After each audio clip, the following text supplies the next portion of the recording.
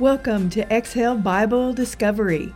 Each week, we'll take a deep dive into the Bible, going line by line and chapter by chapter to discover the truths that God has for us in His Word.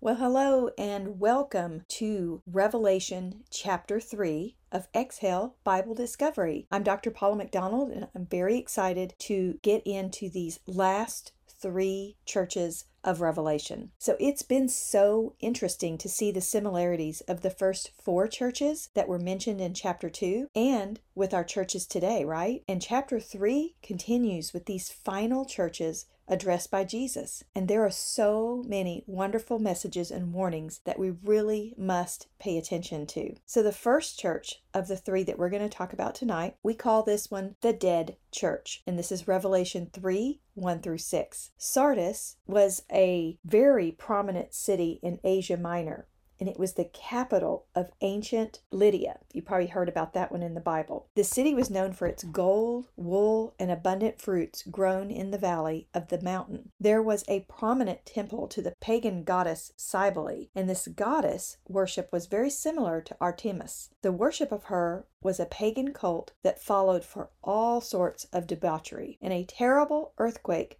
destroyed this city in 17 AD. So we open in verse 1 of chapter 3 in a very similar fashion that we've seen with the other churches, where Jesus tells them He knows their deeds and that they had a reputation of being alive but were now dead. And Jesus recognizes that this church was once alive and on fire for Christ, but the opposite of living was happening now, and He was calling them a dead church. And of course, Jesus is referring to having a spiritual zeal for Him. And now they were spiritually just dead, lifeless. And specifically, Jesus used the term reputation when describing the alive church. And this means that they were claiming to be Christians, but were not living as believers. Therefore, they were just dead to Him. That is very, very stern. So remember the verse from Matthew 7:21 through 23. It says, "Not everyone who says to me, 'Lord, Lord,' shall enter the kingdom of heaven, but he who does the will of my Father in heaven. Many will say to me in that day, 'Lord, Lord, have we not prophesied in your name, cast out demons in your name, and done many wonders in your name?' And then I will declare to them, I never knew you. Depart from me, you who practice lawlessness." That's some pretty serious stuff right there. And I think it's one of the saddest verses in the whole Bible. I never knew you. Depart from me. Wow. As Christians, we know that works do not get us into heaven. However, a life devoid of Christ will be an empty vessel, and a life filled with Christ will reflect His image. And this image of Christ within us is lived out in a way that should be very evident. No, we can never be perfect, but we most certainly should be living out loud for Jesus. No one should ever have to guess or to even ask if we believe in Christ, because it should be completely evident in the way we're living. Our love for Him should overflow in our lives as we crave His Word. We work to share His love with others, and we care for His people and live our lives in a pleasing manner to Him. Verse 2 shows Jesus calling to these people. He tells them, "Wake up! Strengthen what remains and is about to die, for I have found your deeds complete in the sight of my God." Well, what Jesus is telling this church is really to pay attention and turn back to Him. What He means by strengthening what still remains is that, hey, there is still hope for them. However, if they didn't make some serious changes, that glimmer of hope would be gone. And Jesus then tells them they have unfinished business. Because you know what? Jesus always finishes what He started, and He expects no less from us, His believers. Well, as we go into verse 3, it is jam-packed with some great warnings. Here's the verse. "Remember, therefore, what you have received and heard. Obey it and repent. But if you do not wake up, I will come like a thief, and you will not know at what time I will come to you. The three main teaching points in the first part of verse 3. Number 1, remember what they had received and heard. It's basically telling them and us, remember from whom you came, and don't forget the lessons that you've learned. The second is to obey it, which means the Bible. Reading and learning is only as good as how it is lived in your life. You can be a great scholar of the word, but if you're not living it out loud, you're not really obeying it. The third is to repent, which is to turn around and not return to your old ways, to give up the old life before Christ entered your life. The second half of verse 3 tells them what's going to happen if they fail to wake up and heed this warning, these three main points. Jesus would return like a thief, and they would not know the time of his arrival. And most reading this verse believe it's referring to the rapture or the second coming. However, the warning here is that although we serve a very patient Lord, he will not wait forever. And just as we are to be ready for his second coming, we should always be living in expectancy of him, as if he were just walk in the door right now. Whatever you're doing, would it be okay to be doing that in front of Christ? So verse 4 continues with, yet you have a few people in Sardis who have not soiled their clothes. They will walk with me, dressed in white, for they are worthy. This is such a beautiful reminder to those who are holding firm and standing for Christ. They're not viewed by him as dirty or sinful. In fact, those of us who remain strong will be dressed like Jesus, white and clean, as we are deemed worthy. How beautiful is that promise? And in verse 5, the one who is victorious will, like them, be dressed in white. I will never blot out the name of that person from the book of life, but will acknowledge that name before my Father and his angels. Jesus continues in his promise to his faithful servants that their name is secure in the book of life. Not only will our name be in the book, our name will be acknowledged before God and the angels. Can you just imagine this event and what that would be like? Your name being forever lifted up and exalted and celebrated? Sounds pretty good to me. As in the other letters to the churches, Jesus concludes this message to the church at Sardis to listen up and pay attention to this warning. So your truth bomb for this first section is Jesus is not interested in counterfeit Christians. Your call to action is, are there any areas of your walk with Christ that needs to be reawakened from slumber? Are you fully living out loud in your faith? And do others see him in you?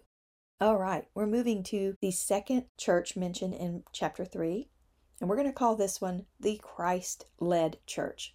And this is chapter 3, 7 through 13. We're going to talk about Philadelphia. And the church at Philadelphia was not rebuked, much like the church at Smyrna. It was 48 miles from Laodicea, but due to the volcanic land nearby, this made it very, very fertile and made wine growing a great industry for this area. And this city also suffered a major earthquake in 17 AD. And remember, all of these areas are very close together. And so in verse 7, he begins with, these are the words of him who is holy and true, who holds the keys of David. What he opens, no one can shut. And what he shuts, no one can open. So like he has done before, Jesus is clearly saying who he is. The references of the line of David showing that he descended from this line as was foretold. He also confirms that no one can take away what he offers and that the door can be shut permanently to those who deny him. It's a very, very, very stern warning, but it's also a very amazing promise. Verse 8 gives the church the comfort that they needed to hear. Jesus says, I know your deeds. See, I have placed before you an open door that no one can shut. I know that you have little strength, yet you have kept my word and you have not denied my name. And he affirms to them that they are safely in his bosom and that nothing in the world can change this. And he also tells them he knows they are weary, but have not given up, nor have they denied Jesus in any way. And you all, Jesus understands weariness.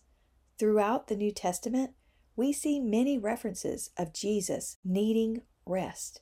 And because he understands weariness and the need for rest, he can relate to this church.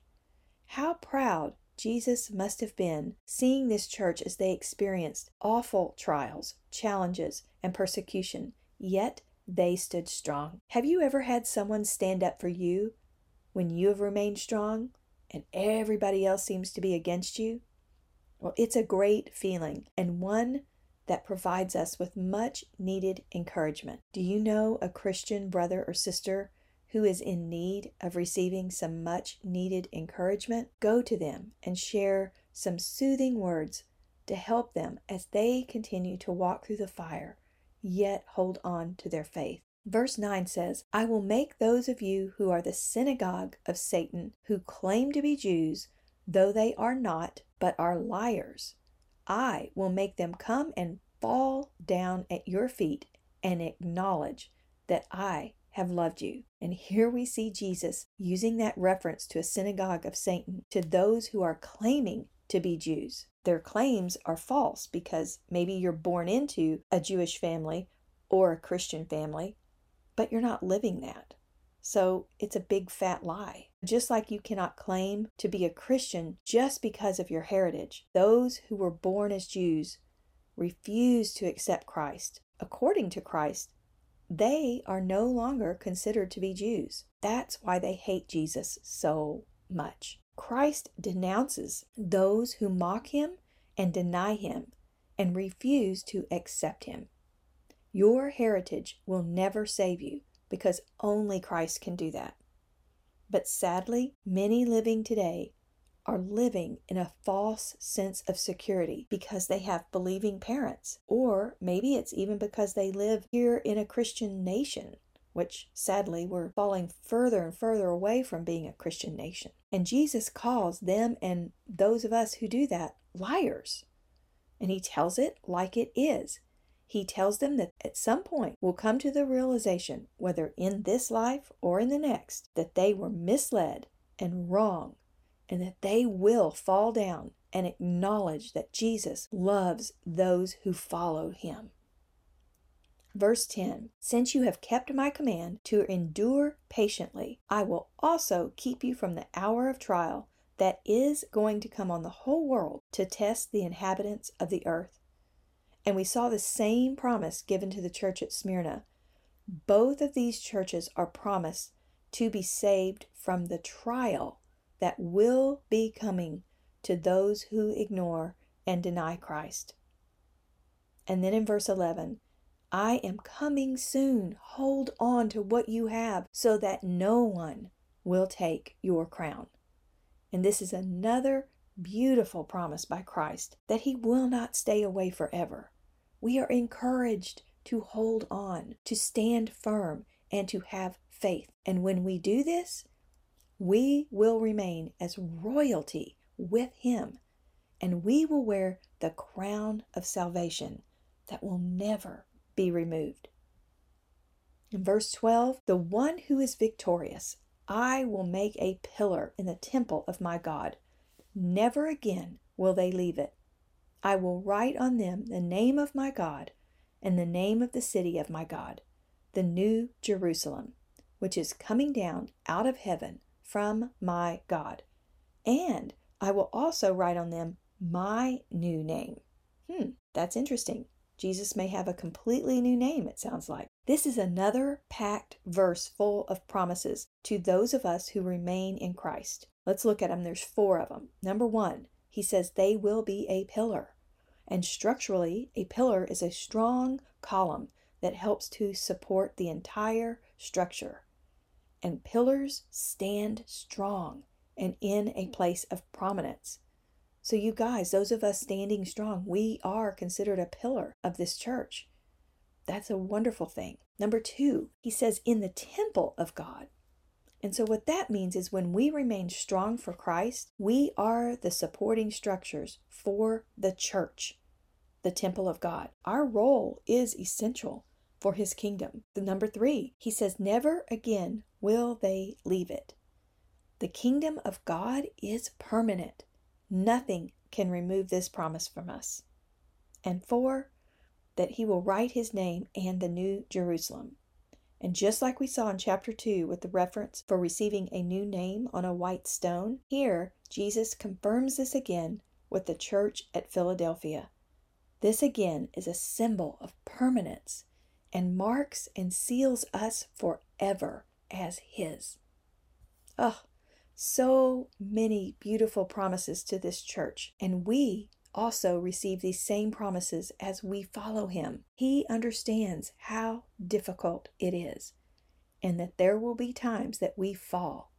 Yet, as we hold tightly to him, he will guide us, and he will be there all the way to the end. Your truth bomb for this second section is, our beautiful Lord is our comforter and our shield. He cares deeply about every aspect of our lives. Your call to action then, as you experience persecution in this lifetime, and you will, how can you remain strong in your faith for him? Okay, now we're going to talk about the third church, the lukewarm church, Revelations 3:14 through 22. That's actually Revelation 3:14 through 22. And we're looking at Laodicea. It's located about 40 miles southeast from Philadelphia. It was another very wealthy city because of its textiles and banking, and the Christians there were persecuted by the constant threat that they would lose their wealth if they didn't worship the emperor. Does that sound like today, where they're threatening to look at all of our bank accounts and renounce things? Sounds very familiar. The Roman historian Tacitus recounts a great earthquake around 60 AD that destroyed the city of Laodicea. Well, let's start out with verses 14, which actually has names for Jesus. Here's what it says. These are the words of the Amen, the faithful and true witness, and the ruler of God's creation. These are all wonderful names, so let's look at them. The Amen. In Hebrew, this was a very strong affirmation. It was a formal, solemn, earnest, basically saying, I agree, or I affirm what was just said, or this is true. Really, Amen means a very earnest yes in the context of addressing God. And when we realize that Amen and yes mean the same thing, in Christ Jesus, God says his yes to us through his promises, and Jesus is his promise to us. In Christ, we say our yes to God through prayer, through Jesus. How beautiful is that? The next thing is he's called the faithful and true witness. Nothing about Jesus is false, and therefore he is the only true witness. And because he is truth, he is faithful in all that he does and promises to us. And the third name was ruler. Jesus is the king over all creation. Everything is under his control. Verse 15 begins the admonishment to the Laodiceans. Jesus says, I know your deeds, and that you are neither cold nor hot. I wish you were either one or the other.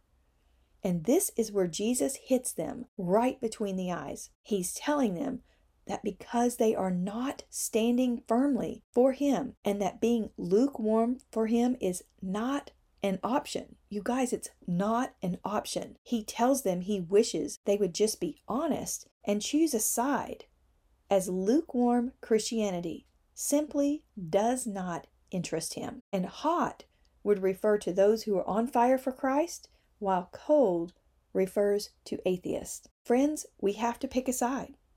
He's not happy if we're just have a toe half in and half out and, well, I'll just kind of live my life however I choose. He wishes we were either one. Let's go on to see some more of what he says on this. In verse 16, he says, "So because you are lukewarm, neither hot nor cold, I am about to spit you out of my mouth." Y'all, the Greek word for spit translates to the word vomit. And this, as you know, is an explosive and vile act of ridding oneself of an undesirable thing. Therefore, Jesus is absolutely revolted with lukewarm followers. So you're either for him or you're against him.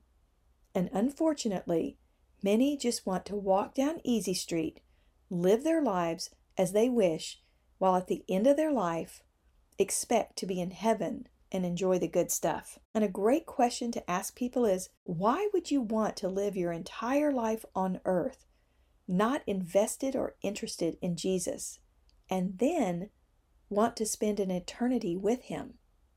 It's a really good question to get people to think. That's a huge warning. We cannot just be going along our merry way and not living our life out loud for him. It's very clear how he feels about that. Verse 17 says, "You say, I am rich, I have acquired wealth, and do not need a thing. But you do not realize that you are wretched, pitiful, poor, blind, and naked." This church and its people were very wealthy, and they were comfortable in their lives. They depended on their status, their money, and comforts of home rather than on Christ. They were earthly wealthy, but spiritually they were in deep poverty. And verse 18 says, "I counsel you to buy from me gold refined in the fire, so you can become rich, and white clothes to wear, so you can cover up your shameful nakedness, and salve to put on your eyes, so you can see." Next, Jesus provides the church with his words of wisdom. He is giving them his counsel. So listen up. That's what he's saying. And he mentions 3 things in this verse that he would do for them. He mentions to buy gold that has been refined in the fire. And gold, of course, represents wealth. And the only true and eternal wealth comes from Christ himself. And refinement in a fire purifies metal. So refinement in our spiritual walk as believers refines us daily, purifies us daily as we continue to be sanctified. Next, he mentions white clothing again, meaning when they walk with him, they are no longer exposed in sin, in their nakedness of sin, but they're covered by Christ and walk in a newness. And finally, he mentions putting a salve on their eyes so that they could see. And 2 years ago, when we studied the book of John, when we came to chapter 9, where Jesus made mud from his spittle to place on the blind man's eyes, I did some digging into why he would have done this. And here's what I found. Jesus made a salve from his spittle. Can you see the connection to the word salve, S-A-L-V-E, to salvation? It's one of those moments when I connected this that took my breath away. So then I wanted to take the word apart into its Hebrew form, and this is what I found. Salvation in Hebrew is Yeshua. Not Yeshua, but Yeshua. The Hebrew language is broken down into symbols and sections, and each one has very specific meaning. So hand is the first part of Yeshua. Hand. His hands were pierced for our transgressions. That's what that first part means. Shin, which means front teeth, meaning he speaks for God. 2, he is second in the Trinity. Va means tent pegs, looking like a nail, referring to the nail in his hands. And this represents the tent's foundation, which means house. Tent actually means house and temple, and it has a hook like fishers of men. Then the last 2 parts, ayin, I, which is to see God, to know God, and to experience God. And then heh is at the end, man with his arms raised, behold, reveal, salvation, which is revealed through him on the cross. I know that's a lot, but when you take that word salvation in Hebrew and you break it down and you see how it just completely points to the Savior, it's pretty amazing. And salvation is Yeshua, Yeshuah, and Jesus, Yeshua, Yeshua. They're also one letter apart. So interestingly, the words slave and salve have one letter. Move the L, and when you move the letter to the right, we see a word that has to do with healing, the salve. Just when you start to really see these connections, it just blows you away. Jesus replaces the bondage of sin with his healing salve. And as a new believer, we now have a spiritual vision and ability to see the things of God. Well, thank you for letting me go on that little rabbit trail. It's just so interesting. All right, let's finish up with verse 17. To those whom I love, I rebuke and discipline. So be earnest and repent. Jesus is telling them and to us today that he loves us enough to take the time to rebuke and discipline us. If he didn't care so much, he would just allow us to self-destruct. But as any caring parent does, Jesus tells us that because his love is so great, he desires for us to turn from our sinful ways. Here I am. I stand at the door and knock. If anyone hears my voice and opens the door, I will come in and I will eat with them and they with me. Jesus announces, here I am. Right now, Jesus is available to all who call upon him. But there's a requirement. We have to first hear his voice. And in order to hear the voice of Jesus, we've got to acknowledge that he is our Lord and Savior. Then he will open the door to him and he'll come in and he will eat with us.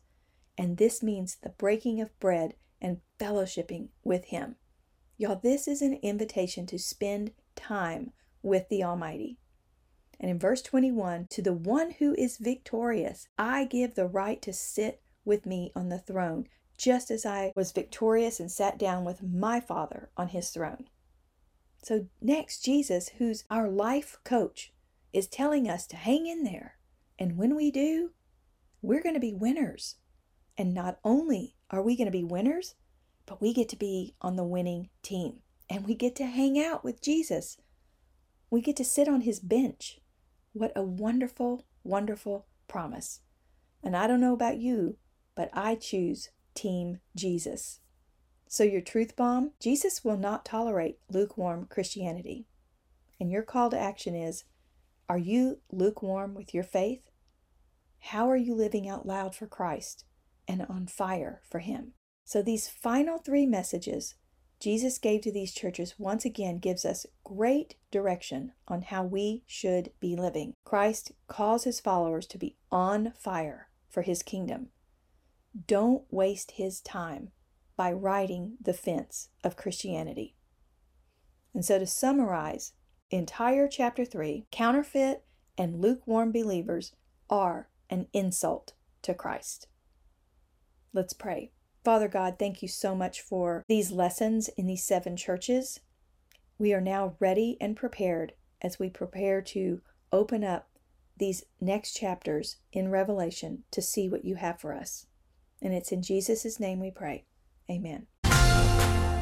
Be sure to visit my website, drpaulamcdonald.com, click on podcast, and then Exhale Bible Discovery for self-study guides and resources to support you with each episode.